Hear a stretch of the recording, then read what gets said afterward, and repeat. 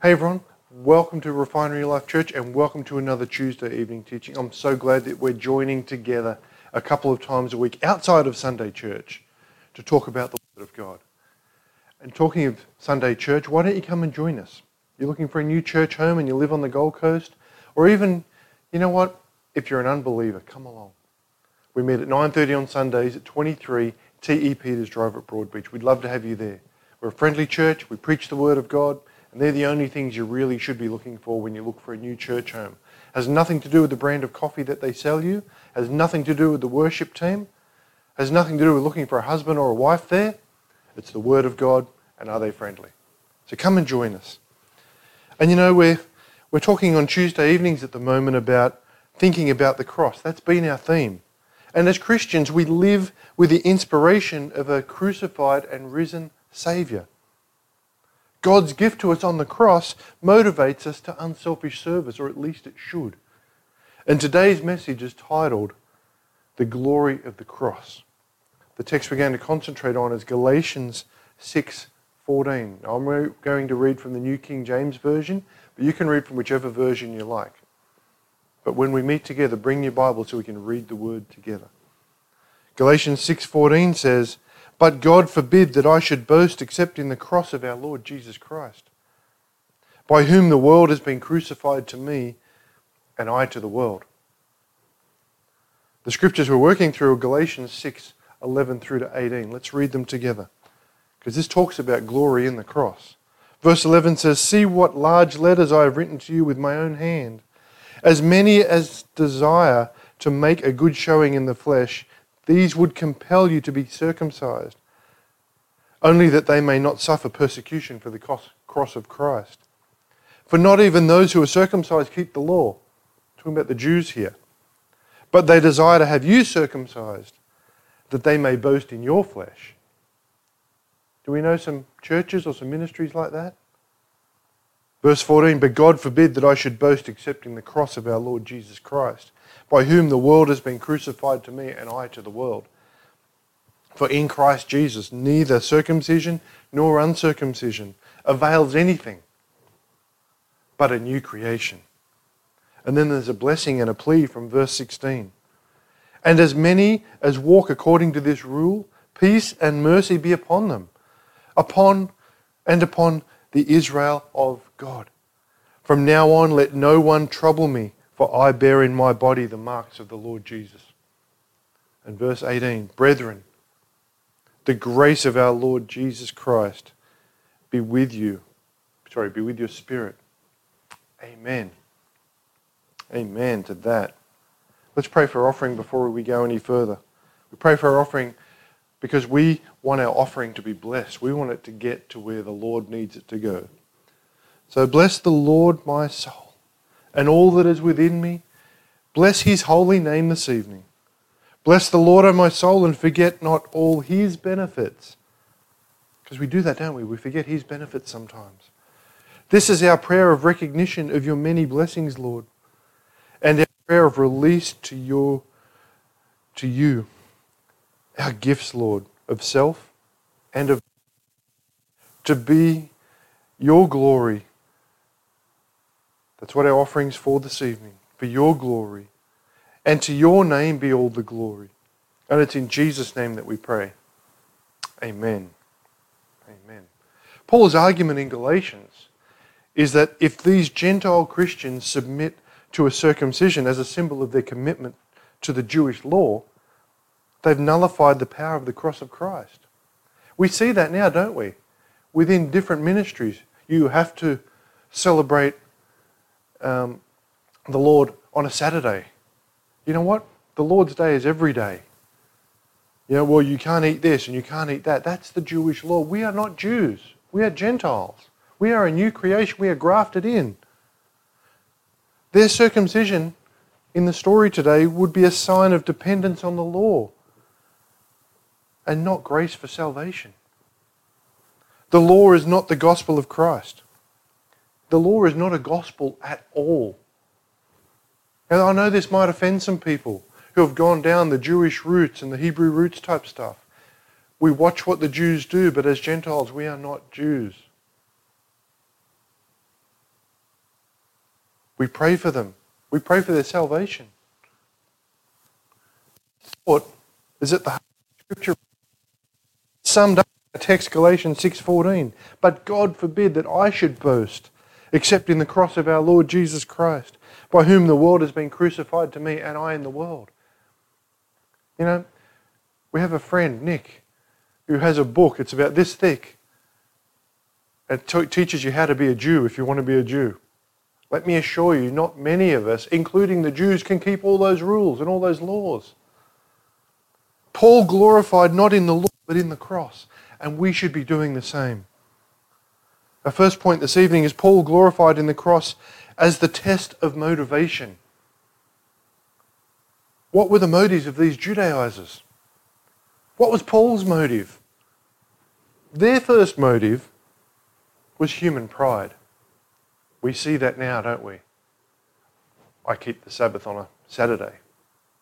That's prideful, especially when you're forcing it down everyone else's throats.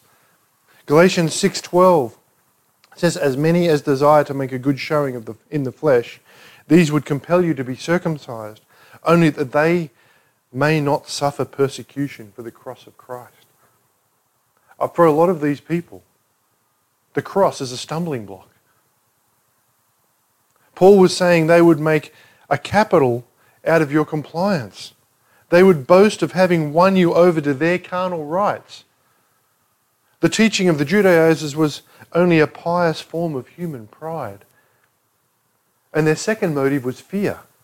Galatians 6:12 again says, as many as desire to make a good showing in the flesh, these would compel you to be circumcised, only that they may not suffer the persecution of the flesh. Their motivation was fear. In effect, Paul was saying those who would force circumcision on you have no sincere faith in its value. Their motive is quite different. They merely hope to save themselves from persecution for professing the cross of Christ. Both Judaism and the Roman authorities would tolerate a Christianity that was only a sect of the Jewish religion, wouldn't they?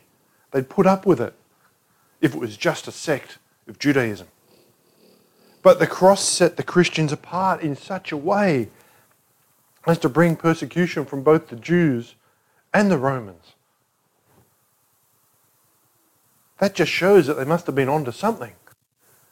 The third motive was a selfishness or a worldliness. Paul said in Galatians 6:13, for not even those who are circumcised, but they desire to have you circumcised that they may boast in your flesh. In other words, look at their inconsistency. They advocate circumcision, and yet they themselves neglect the ordinance of the law. This is what Paul is saying. Their motives are those of worldly men. Their basic motivation is selfishness. They want to be able to boast of the number of Gentiles to be circumcised as a result of their efforts. You know, some of our evangelists, we see that. See them down in Cavill Mall in Surfers Paradise. We got 5 people saved tonight. Oh, well, I got 10. You know what? You got none saved. The Holy Spirit got them saved. They're boasting in their own efforts. It's wrong. Paul's motive is and true to the gospel. He said in Galatians 6:14, but God forbid that I should boast except in the cross of our Lord Jesus Christ, by whom the world has been crucified to me and I to the world. Paul placed no value here on his impeccable credentials as a Jew. He could describe himself as a Pharisee, descended from Pharisees. And in writing to the church in Philippi, he listed his entire pedigree. From the Jewish standpoint, these were real credentials. But how did Paul regard them? He regarded them as rubbish. He said in Philippians 3:7, but what things were gain to me, these I have counted as a loss for Christ. Paul glorified only in the cross, and we should be doing the same. Our second thing this evening is Paul glorified in the cross as a means of separation. You know, Jesus didn't bring unity. He didn't come to bring unity. He didn't come to bring peace. He came to bring a sort of division. The Word tells us that. The cross separates believers from unbelievers. The Jews deplored the offence or the scandal of the cross. It's a stumbling block. Some Jews might have accepted Jesus as the Messiah, but they could not accept a crucified Messiah, a Saviour that was hanging on a cross. They couldn't accept that. They wondered, how could God permit his wonderful being to experience the degrading, agonizing penalty of the cross? How could he do that? And the apostles pointed to the Old Testament, explaining that the crucifixion was a part of the Messiah's experience that was described and predicted hundreds of years earlier. Preaching in the temple courts after the healing of the crippled from birth, Peter said in Acts 3:18, "But those things which God foretold by the mouth of all his prophets, that is, the Christ would suffer, he has this fulfilled." For the most part, the Jews would not accept this teaching, and nor would many of the Gentiles. To the Jews, the cross was a stumbling block, and to the Gentiles, it was foolishness. To Paul, the cross was God's means of salvation. Hallelujah. In personal terms, Paul said of the cross in Galatians 6:14, "But God forbid that I should boast except in the cross of our Lord Jesus Christ, to whom the world has been crucified to me, and I to the world." Have you noticed I keep going back to that verse? Because I want you to get it tonight. The world has been crucified to us. It's been crucified to the world. Paul considered his acceptance of the crucified Christ as the end of his life in the world and a beginning of a new life in Christ. Hallelujah for that. We all have that opportunity.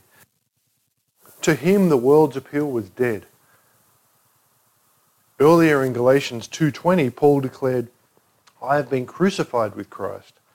It is no longer I who live, but Christ who lives in me. And the life which I now live in the flesh, I live by faith in the Son of God. He who loved me gave himself." Primary, folks. All other things are secondary. Paul made his boast in Christ and him crucified. We preach Christ and him crucified. Galatians 6:14 again, I'm going to say it again. We're going to keep coming back to this. "But God forbid that I should boast except in the cross of our Lord." He was saying, what is the world to me now? All the things of which I once boasted.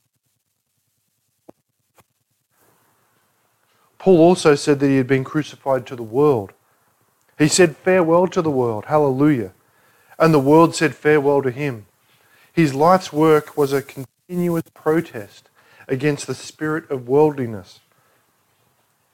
Now, how many of you would like to take up that walk? Paul, like his master, was despised and rejected by men. And all because of Christ crucified. The cross separates believers from unbelievers, folks. Don't be concerned when the world doesn't like you. They didn't like Jesus either. And it separated Paul, and it separates us. Our third thing this evening was Paul glorified in the cross as the way of salvation.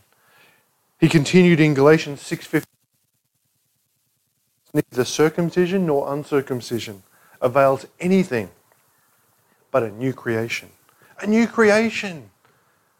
Externals do not count anymore.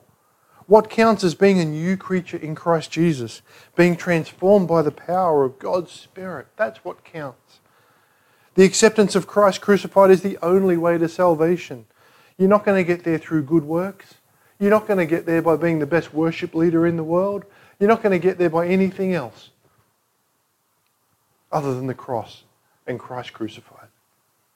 Jesus said on his last journey to Jerusalem in Luke 14:27, "And whoever does not bear his cross and come after me cannot be my disciple." Are you picking up your cross and following Christ? The cross stands for death. In principle, it is death to self in the act of surrender to Christ. It is the denial of the self that would have its own being apart from God and apart from others. Although it is death, it's also life though. The cross is life through death. It's finding a new way of life by rejecting the way of self-love, self-trust and self-assertion. Aren't they the things that the world tells you? You just got to love yourself. Just trust in yourself. yourself. Let me tell you, they're three things that are part of witchcraft. That's what the world wants to get you into. The cross is God's way of salvation. There's no other way. Our fourth thing this evening. I'm going a little bit extra tonight because this is important. Paul glorified in the cross as the touchstone of Christian unity.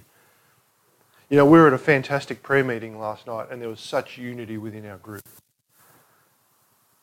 Like I haven't seen in many places ever before. I've got no time for ecumenism. You know, that word that's used for church union. I've got no time for that. The proposition that surrender a little bit of what you believe and I'll surrender a little bit of what I believe and by we'll get together. You know what? The Catholics, the Anglicans, the Mormons, the Seventh-day Adventists, the Jehovah's Witnesses, they don't believe what I believe. And I'm not willing to give up what I believe to keep them happy. Let me encourage you, church, to do the same thing. Let me say frankly and bluntly that until by the Scriptures it is known to me that I am in error, I'll not give up one jot or one tittle of what I believe. But I will meet any man at the foot of the cross to have that discussion. That is the touchstone. Are you willing to stand on your beliefs? You know what? Gay marriage got in Australia because the church was willing to give up some of its beliefs. We now have gay ministers in our churches. We now have churches that call themselves Christians who once were strong churches conducting gay marriages in the name of ecumenism. The man who trusts in the redeeming merits of Christ's death, the cross for his sins, and only in that is a Christian. And the one who does not is not a Christian. If you think that your sins can be washed away another way, I'm sorry, but you don't step up to the mark. The man who throws himself like an empty vessel upon the grace of God, made possible by that cross, is my brother in Christ. And I couldn't care less what other factors there may be. I don't care about their past. If they've thrown their life on the grace of the cross, they're my brother. Listen to Paul again in Galatians 6:15. For in Christ Jesus, neither circumcision nor uncircumcision avails anything, but a new creation. God is willing to accept Jews and Gentiles alike. It makes no difference. He blesses all who agree to live by his principles. But the key phrase is here in Galatians 6:16. And as many as walk according to this rule, peace and mercy be upon them and upon the Israel of God. The Israel of God is implied, and it's a contrast to the Israel of the flesh. It stands here not for the faithful converts from the circumcision alone, but for the spiritual Israel generally, the whole body of believers, whether Jew or Gentile. The entire argument of Galatians is against creating two groups of believers. It's against creating those two groups of Jewish and Gentile. Paul's clear position is that Jews and Gentiles are one in Christ. Thus, the true Israel of God is a bold way of stressing this truth. Paul pronounces a of peace and mercy, a third race of people, neither Jews nor Gentiles, but Christians. The cross is the touchstone of Christian unity. I know it's been a little bit longer, but this is an important message that I wanted to get out. The cross is not simply a historical event that occurred 2,000 years ago. It's a spiritual fact now. We are involved. Jesus' choice of the cross as God's way to redeem humankind has been vindicated by thousands who, like Paul, have glorified in the cross. The question I've got for you this evening is, what about you and me? Are we actually glorifying in the cross? I'm going to leave that one with you. But let me encourage you, as I do every time we meet, to be diligent with your Bible study time. Because God has so much more for us than we can get from going to church once or twice a week and hearing someone else talk about the Word. When you spend time with God, your life will change in amazing ways because our God is a Redeemer. There's nothing that's too hard for Him. And He can make you whole, spirit, soul, and body if you allow Him to. And you're important to God, you know that. But you're also important to us at the refinery. So when it comes to prayer, we believe that God wants to meet your needs and reveal His promises directly to you. So whatever you're concerned about and you need prayer for, we want to be here for you. Even if you just want to say hi, you can contact us on www.refinerylife.org or via any of our social media channels. And this year, we're seeing it play out in front of our eyes right now. This year, we know is a year of divine restoration and divine recovery. So let's get into that. Let's get closer to the Lord and see it all come back. And until next time, stay in the blessings.